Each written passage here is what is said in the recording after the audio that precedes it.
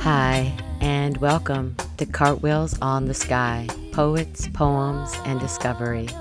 I'm your host, Blake Moore, and for the next 30 minutes, you're going to get a glimpse into the poems and process of Wallala Poet in Residence, Dana Teen Lomax. Before I share our conversation, I want you to know a little bit about Dana. She's a fourth-generation Californian, and she's lived on the Mendocino coast for nearly 3 years. Currently, she's the 21-22 Poet in Residence at the Wallala Art Center. The daughter of a painter and a builder, Dana began writing poetry as a child and remembers melting crayons in her bedroom and drawing poems around the swirls of color as a way of dealing with her parents' divorce. Early on, she knew that language had the ability to help people understand experience, help us sort, uncover, and/or complicate how we see the world. In high school, she borrowed a copy of E.E. Cummings' selected poems at the local library, and the possibilities on the page shifted tremendously for her. Dana began to see poetry as a deep conversation with form, with the reader, with ways of directing experience and connecting with others in intimate ways. A lecturer at San Francisco State University for over 2 decades, Dana has taught writing in schools, prisons, libraries, hospitals, pubs, and farmers markets. She served as the director of Small Press Traffic, the Human Rights and Equity Chair for the Teachers Union, and as a traveling poet teacher with the Performing Arts Workshop, the William James Association, as well as California Poets in the Schools. To date, Dana has published 3 large-scale editorial projects and 3 books of poetry, as well as numerous chapbooks, broadsides, and discrete poems. Her most recent anthology includes work from every U.S. state, district, and territory and commonwealth, and it's entitled The Beautiful, Poets Reimagine a Nation. Dana also edited Kindergarten, Poems, Plays, Stories, and Songs for Children, which received a Creative Work Fund grant, as well as the Lion and Unicorn Award for Excellence in North American Literature from Johns Hopkins University Press. High points in Dana's career include when her book Disclosure was chosen by the Guerrilla Girls as one of their favorite poetry books of the year, and the broadside printing of her poem Lullaby by Orion Press in San Francisco. Her current project, Unnamed Relation, considers the links and jumps between ideas, people, and ourselves in the world. Poems from this manuscript have been published in the American Poetry Review, the Elderly, and the Pie Review, among others. She's also working on completing a graphic novel with former middle school student Peyton Alexander, making poem films, writing a musical with her identical twin sister, and completing a short documentary about inequity in California's education system. Find out more about the amazing Dana Teen Lomax at her website, because there's lots more, and that's danateenlomax.com. Here's a conversation we had earlier this week. Welcome, Dana Teen Lomax. It's such a pleasure to have you here with me. Do you want to start us off with a poem? Hi. Sure. Yeah. Great. Let's see. Okay, it's an excerpt from a larger manuscript called Unnamed Relation, and I think you've seen them. They're the ones that are all hyphenated together, and these poems all begin with the in-between. This one's called Narrow Vision. The in-between of narrow vision. For whatever reason, only 1% of the human visual field is high resolution, the fovea, as it's called. The rest of what we see peripherally is like looking through frosted glass. Check it out. It's weird that even a common goat sees more of the world at one time than we do. Also, mantis shrimp, dragonflies, and chameleons too, who all have wider fields of view. Clearly, the word common for any animal is a misnomer, and this might explain the cruelty that we enact on each other. So you want to talk a little bit about poetry and you and how poetry found itself in your life and maybe some background and who you are.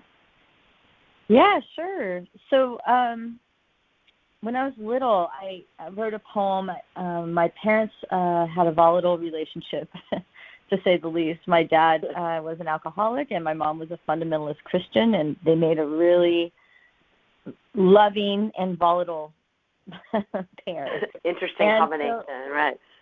Yeah, trip out. They were really loving people and both very creative. My dad designed houses. My mom was a painter. and not professionally, but I have paintings all over my house that she did, beautiful landscapes and seascapes, and so I would go in my room when they would fight, and I would write poems to help me figure it out and get through it, or in some cases just kind of block it out. And so it was a way of understanding the world and finding a solace, I guess, when I was really little. And so I just wrote as a way of dealing with the world. Do you remember how old you were when you first wrote one? I think I was in elementary school, so maybe I don't know, I want to say 7, but it's probably more realistically 9, something like that.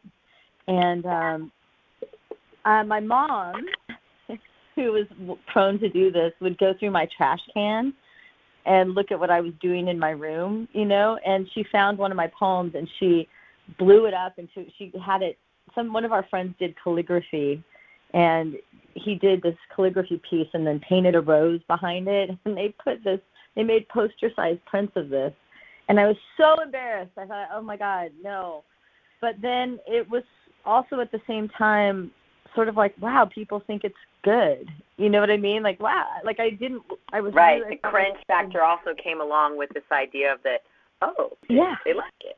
Right. Exactly. And so it was this terrible invasion of privacy, and then it sort of had that second part to it, So, so I've been writing ever since. And my parents didn't go to college, so I remember I was probably, maybe 8th grade, and a kid came over and was talking about this thing called an MFA, that you could go to college and just do art. And I was like, no way.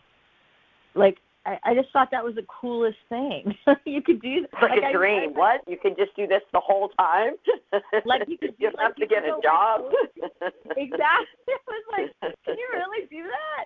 Oh my and God. So that's what I did. I mean, it took a long time. I'm from a working class family, and so I went to junior college, and then I went to Sonoma State, and then I went to UC Santa Cruz, and then I went to San Francisco State. I just kept it took a long time, but I got my master's from SFSU, and then I taught there for a number of years in creative writing and composition.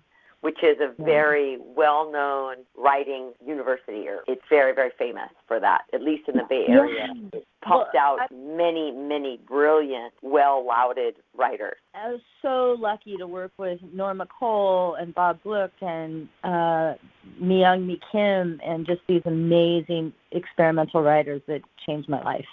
Uh-huh. And, the cohort I was with, it was, Sarah Ann Cox, Yetta Morrison, Jocelyn Seidenberg, just these incredible women writers. And, I could go on. Erin Wilson, Lauren Diane Frank was there, too, right?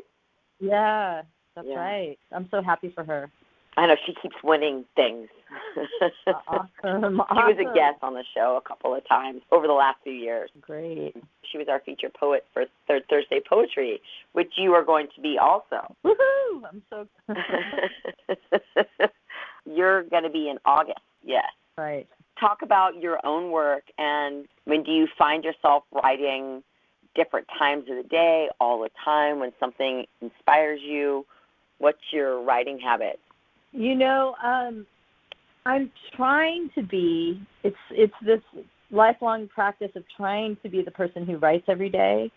And it's sort of, I've also been trying to develop a meditation practice. I think they go together well. And I'm much more sporadic than that right now. Unfortunately, I wish I could say that I get up every morning. I'm working to be that person that gets up in the morning and writes everything down and carves out a time. But it just seems like one thing leads into another, and I'm busy a lot. Days on, to be that person. I was always one of those poem a day person, kept a journal religiously, and a lot of my younger disciplines have kind of moved into something else, right? I think that's part of as you get older and more accomplished on some level, some of those extra needs they change a little bit.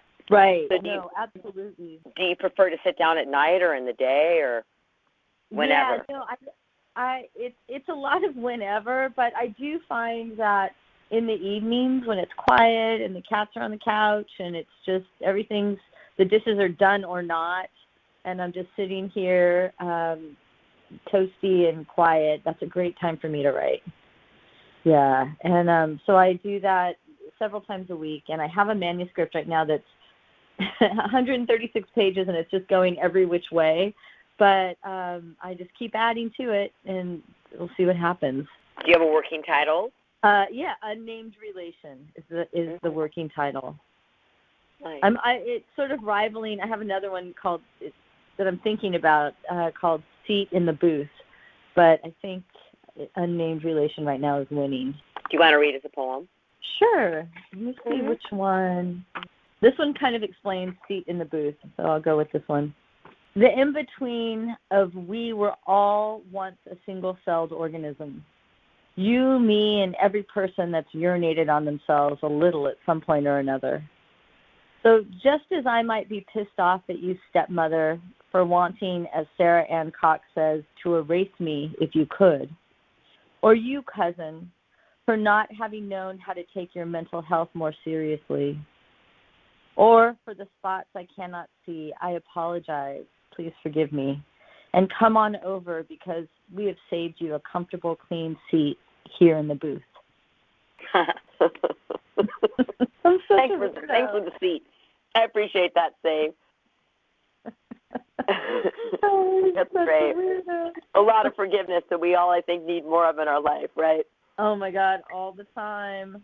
All the time. It's a never-ending process. I think that's one thing the last few years have really taught us, and taught me, I know for sure, is that more forgiveness, more tolerance. You know, the one thing that I remember is if there's anger or hate in my heart, it hurts nobody but me. Oh, for sure. That's such a big lesson because sometimes things make me angry. And then what do you do?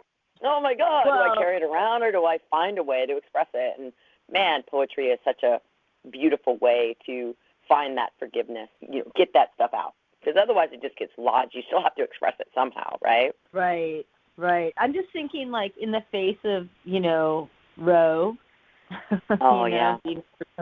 Like, I think about the efficacy of poetry a lot. And I don't think it's either or. Like, I have a poem about this, actually. How do we use poetry to channel our anger means we're not getting what we want, right? Or we've been wronged, right? Something, where does anger come from? And right. It comes in fear a lot of times too, right? Right, that secondary emotion, right? But I also, maybe this is just what I've dealt with, but when I feel wronged, I get mad. When I feel like something's wrong, I want to change it. I want to do something. And so since I'm an artist and since I'm a poet, I go to my work to do that. Right.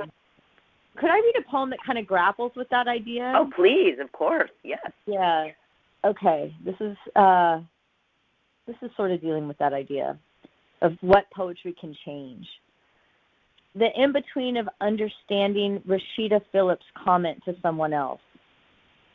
But alas, it appears you are still using the privilege of whiteness to gain currency that you don't deserve.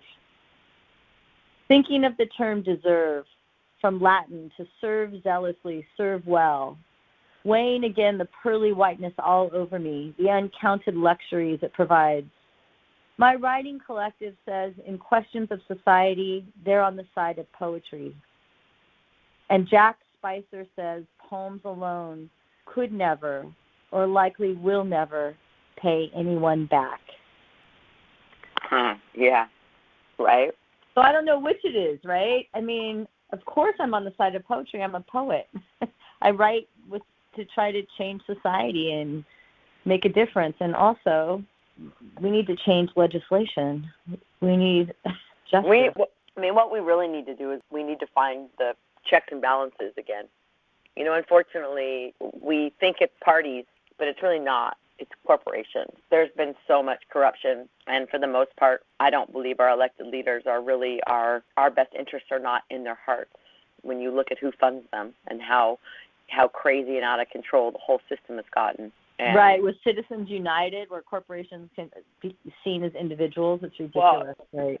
When I was voting in this last primary, I spent a bunch of time looking at who supported the candidates, and And then I looked at who supported the supporters of the candidate, where they get their money. And then you start realizing all the money's coming from the same places for both sides. So while we think we're voting for a Democrat or Republican or an independent or a Green or, for this issue or that, when you keep narrowing the pencil, you keep getting closer, you realize that for the most part, a lot of the things that are going on are corporate driven by Yeah. Have you heard that Ilya Kaminsky poem, We Lived Happily During the War? Yes. Yes. In the country of money, I think it's, I wish I could remember it. It's something like, in the city of money, in the state of money, in the country of money, our country of money, we, forgive us, lived happily during the war. Oh, my gosh. Just the repetition of money in that is just so apt. Well, and those of us here in America especially, a friend of mine used to always say, well, yeah, we live on the supply side of empire. We're lucky for that. In that sense that we have this opulence when we look at the imbalances around the world. And so many of us don't think about that and don't really take the time to look at that level of injustice, the global injustices. So unfortunately, what I'm seeing is a lot of the leaders are using our own good values against us, but in so many ways aren't really, it's rhetoric. It's hard. It's so hard. And I think as a poet, I don't want to offend either side, and I know for myself I can't help but I'm a utopist. I want the world to be beautiful for everybody, And so then how do you find that space in that? Where do you, where do you forgive, I guess, is the word that comes to mind. And sometimes that would even be forgive yourself for what you see, right? Right. I just want to remind everyone that you're listening to Cartwheels on the Sky. I'm your host, Blake Moore, and I'm having a conversation with Wallala poet Dana Teen Lomax. Right. How do you share your poems out in the world? That's a really good question. How do I share them? Well, so pre-COVID, I would go to readings and, be out in the scene. I loved the small press traffic readings, and I loved going to, when there was Canessa Gallery readings, the city's just full of so many great readings, and I would go all the time. And then with COVID, now I go to Zoom readings, which in a way has been great, right? Because we get to go all over, readings in New York, readings wherever. They're just available to us in our living room, so that's great. But it's been kind of a quiet time because of what I'm going through personally, and it's been I'm in a little bit of a hermitage. I published books. The Beautiful just came out, and it's not just my work, but I consider editorial work also creative and conceptual, and so I've been eagerly promoting The Beautiful.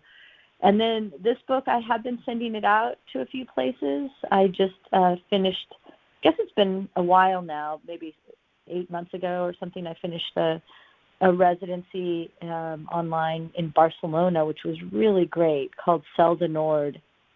And I met these incredible women from all over the world and shared poetry that way. And it was my first... Oh, that's a wonderful opportunity, an online residency. That's pretty cool. It was really cool. Mm-hmm. Yeah, there were people from, everywhere. And we're still in touch, and we're still, talking about each other's work. And I hadn't been on a residency before, and it was a very strange way to do it, but I was honored. And then I also, after that, it sort of fueled me to apply to the Banff Center for the Arts in Banff, Canada. And I had a virtual residency there, which was really great.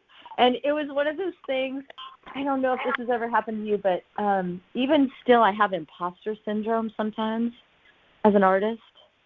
When I go in. Like, who am I? I'm not really an artist, right? Yeah, well, like, do I belong here, whatever? And so I'm not good enough. You're so brilliant. I love that. That's just so funny, right? Well, this writer, Jordan Abel, wrote this great book called Nishka, and I just really admire it, and I love that book so much. And he was there, and he was one of the facilitators, and I got so weird. Do you know what I mean? Like, I took on... Yes, I do that. I sometimes do that if I'm attracted to someone. I just get really goofy, and I'm like, what are you doing? You're not 13 anymore. Yes. Exactly. We had like self-deprecating and then also like alternately edgy, like just weird, right? But so that was really interesting to have a residency and be like that. But it was great to put work out in those forums because they were international, and I learned so much about education camps for the natives in Canada. Boarding schools. I think they were re-education boarding schools is what I remember. Here it's called. Jordan Abel wrote a book about the residential school system in Canada and the intergenerational effects of that, extending from like his grandparents to his father to himself. And it's such a striking book. If people haven't read Mishka, I would totally recommend it. But there I was sharing my work in this international forum, being a goofball. It was so funny. But, again, I made great friends there. Danny Spinoza, a really interesting experimental and conceptual writer, does concrete poetry in many different ways, like so interesting. And I found out about this book, Dear Science, McKittrick, just also changed my life. So I share work in these forums with other artists right now. I haven't been out and about just because of, COVID and my own personal health and my own some personal situations that are going on. So I'm not quite ready. I have been through the Walla Art Center, Seuss over there. I love them so much. And when I met him, he was like, we could stand to have a poet in residence here. Would you do us the service? And I was like, are you kidding me? Absolutely. So I'm excited about, putting something together there where we can all share work and form a stronger community in the writing. Oh, that's great. Among writers here. Yeah. That's wonderful. So you want to segue into The Beautiful? Why don't you give some background to the listening audience what The Beautiful is? Yeah, so The Beautiful Poets Reimagine a Nation is an anthology that includes some of America's foremost poets from all across the United States, including the territories, commonwealths, and districts of the United States.